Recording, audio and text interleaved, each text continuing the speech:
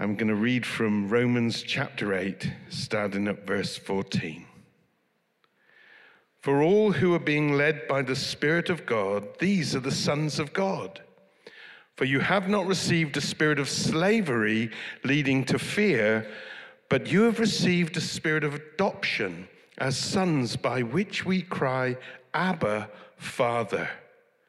The Spirit himself testifies with our spirit that we are children of God, and if children, then heirs also, heirs of God, and fellow heirs with Christ, if indeed we suffer with him, so that we may also be glorified with him.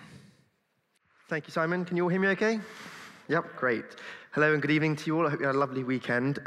Firstly, before I start, I'd like to thank you all for coming to listen to Matt, Cara, and I instead of staying home to watch the cricket, the Formula One, or the tennis. We really appreciate your efforts in that regard. So, for those of you whose paths I haven't crossed yet, my name is Josh. I moved to Oxford last summer with my wife, and we really enjoyed getting to know you and kind of becoming more of a part of the All Dates family over the last year.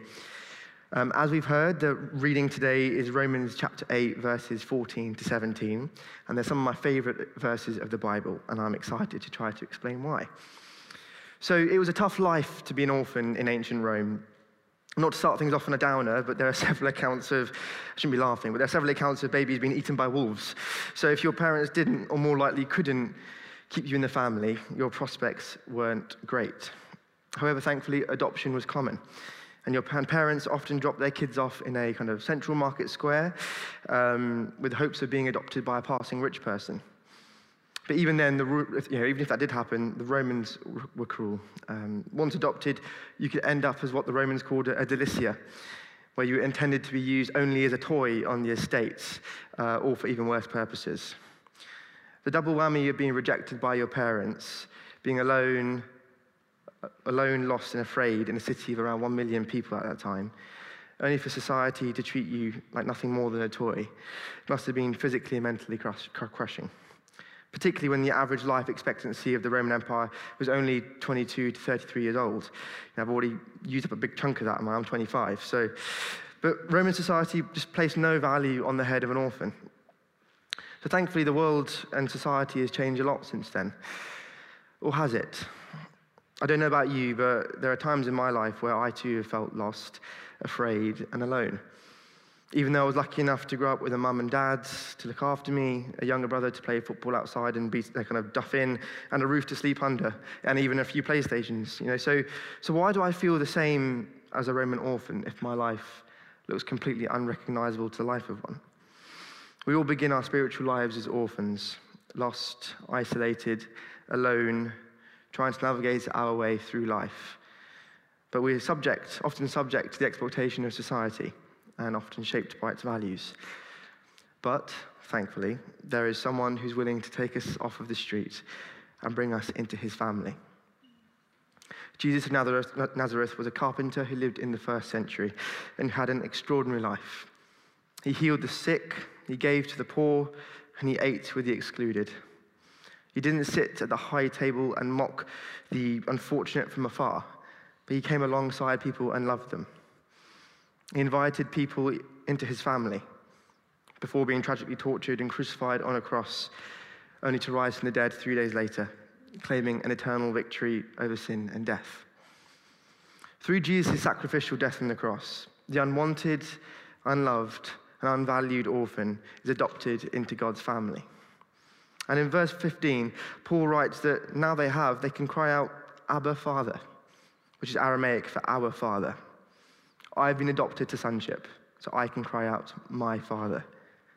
And it maybe sometimes it might be easy for us to think of Jesus being able to relate to the Father with this joyful confidence. But maybe we think that we're disqualified from it. However, if we believe in Jesus, we can remember that we are in Christ. And we have the privilege of being able to relate to the Father even as Jesus does. So under Roman adoption, the life and societal view of the adopted child changed completely. The adopted child lost all of the old rights to his old family and gained all new rights in this new family. The old life of the adopted child was completely wiped out. with all debts being cancelled and nothing from their past counted against them anymore. Family brings a sense of belonging. As we just sung, you father the orphan, your kindness makes us whole. To be a part of the family of God means we are accepted for who we are, loved, cherished, celebrated, and fully forgiven. Biblical scholar D.A. Carson says that a Christian is one who has been adopted by God, brought into the family of God, all by the Son of God. And this changes everything. Through the Holy Spirit, we become more deeply connected to our brothers and sisters in Christ than anyone else, even our earthly families. And we all share in a spiritual unity through our new Father, God. Our faith fuels our confidence, it directs our steps, and it guards our hearts as we live and journey with Jesus each and every day. So now the orphan is loved. They're wanted, they're valued by not only their family, but by the rest of society. All of their deepest fears and anxieties have been taken away, and their wildest dreams have come true. They can sleep in a warm, comfortable bed.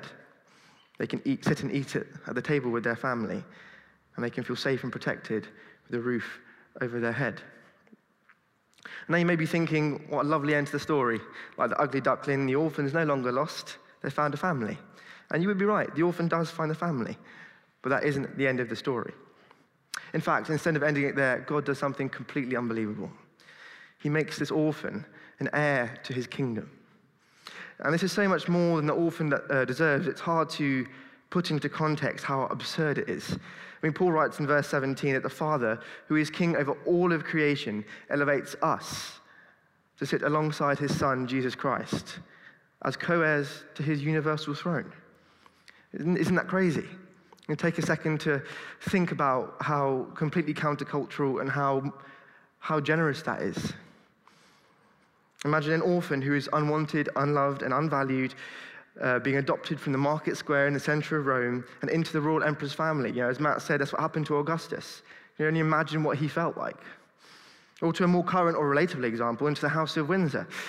And this child isn't adopted to be left in the periphery of the royal family, only to be conducting minor royal engagements with the kind of tasks and duties that no one else wants. But they're standing next to Queen Elizabeth on the balcony at Buckingham Palace, waving to the nation on the Mall as part of their immediate family. When you choose to believe in Christ, you are not only welcomed into his family, but you become an heir of his kingdom. And what does this mean? Well, it means that we don't only know God as our intimate, relational, and kind Father, but we also get to know him as our almighty, sovereign, and just King. And it may seem like the nature of these two relationships are diametrically opposed, but through the Holy Spirit, we are actually able to relate to the same God in two completely different, but equally beautiful ways. So perhaps you've had a tough meeting at work this week, or maybe you got some challenging feedback for an assignment. As his child, God will come alongside us to soothe our hearts and comfort us, immediately reassuring us of his faithfulness and refreshing our souls for tomorrow.